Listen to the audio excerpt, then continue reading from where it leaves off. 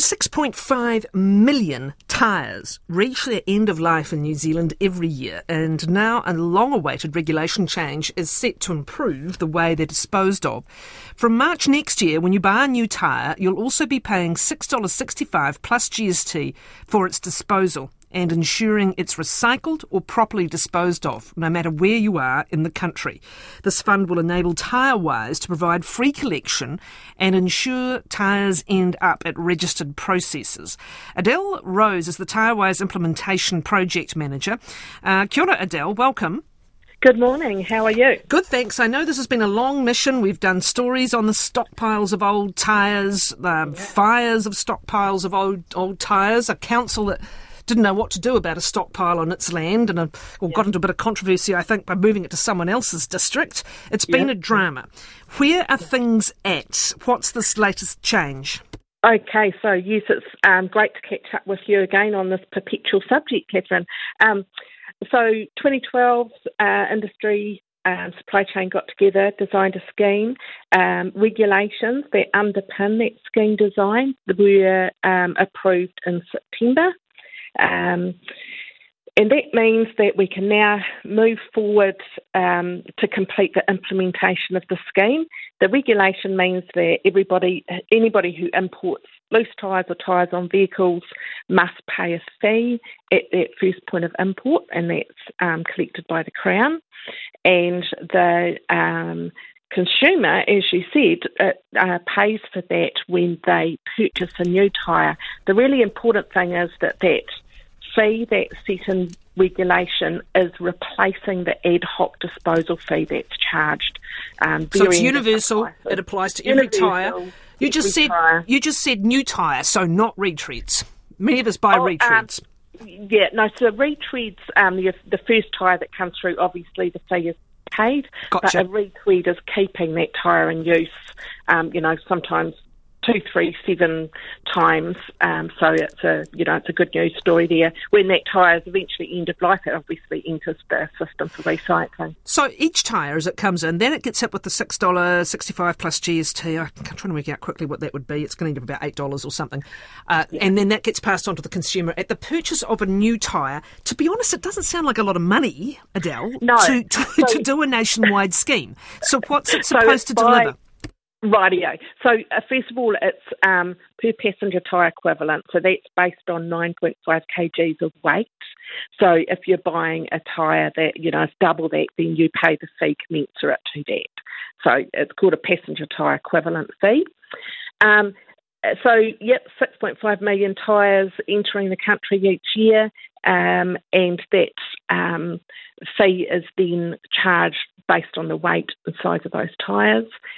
So it equals somewhere in the order of $60 million a year. Now, what happens? Sorry to interrupt you, Adele. What happens with that 60 mil? And just explain in practice what Tyrewise will be able to do with that. Sure. So the first thing that we're doing is enabling free collection. So one of the big problems at the moment is retailers need to find someone who will transport their tyres and pay for that. So transport the old tyres and take them to a processor. So Tyrewise flips that around. So free collection from all retailers and generators of old tyres, and we pay for the transport from there to the processor. So there's at least 6 major processors around New Zealand. They have criteria by which they'll receive tyres. Tyres are delivered there. Once they've manufactured a product out of that, then they receive an incentive based on that product up the waste hierarchy. Okay, so 6.5 million a year is a hell of a lot to be going to 6 processors. That's over $1 million each. What percentage will they be able to convert into a product? Will we still have stockpiles? Right, so it equates to about just roughly 60,000 tonne. So Golden Bay Cement currently will have the capacity to take 30,000 tonne of that. So that's half of the volume already spoken for. Then there is other processors in New Zealand that take about another 15,000 tonne currently. So that leaves us with market development need for another 15,000 tonne. That's extraordinary. And this, I imagine, for many of them who can use the rubber, that having a secure supply chain is actually part of perhaps investing in a possible use. Yeah, because undercutting of the market occurs now where, one company will offer more to try and secure a market and undercuts another that might have a guaranteed output for those tyres. So Tyrewise stops that happening. So the process is basically drawn through by the processes requirements. So we make sure that they get the tyres that they need on time in the volume. And in terms of avoiding stockpiles, because the whole system is monitored through a tracking system, but like your courier drop-off parcel where you sign for items that are dropped off, we can make sure that a site is not stockpiling tyres over and above what their capacity is.